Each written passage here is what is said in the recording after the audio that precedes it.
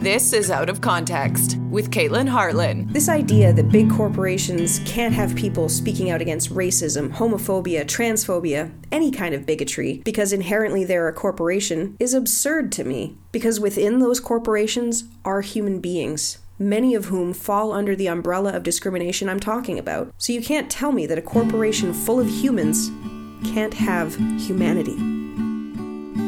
Follow Out of Context on Instagram at outofcontext.podcast. Become a patron at patreon.com/outofcontextpodcast. And if you have episode ideas or want to submit a context, email outofcontextpod@gmail.com.